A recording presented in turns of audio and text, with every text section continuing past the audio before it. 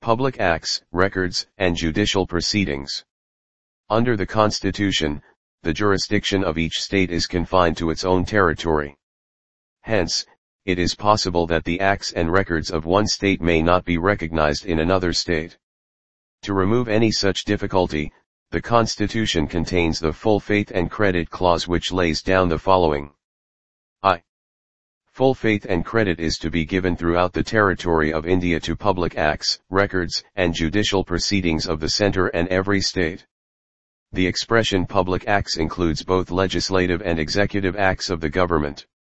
The expression public record includes any official book, register or record made by a public servant in the discharge of his official duties. 2. The manner in which and the conditions under which such acts, records, and proceedings are to be proved and their effect determined would be as provided by the laws of Parliament.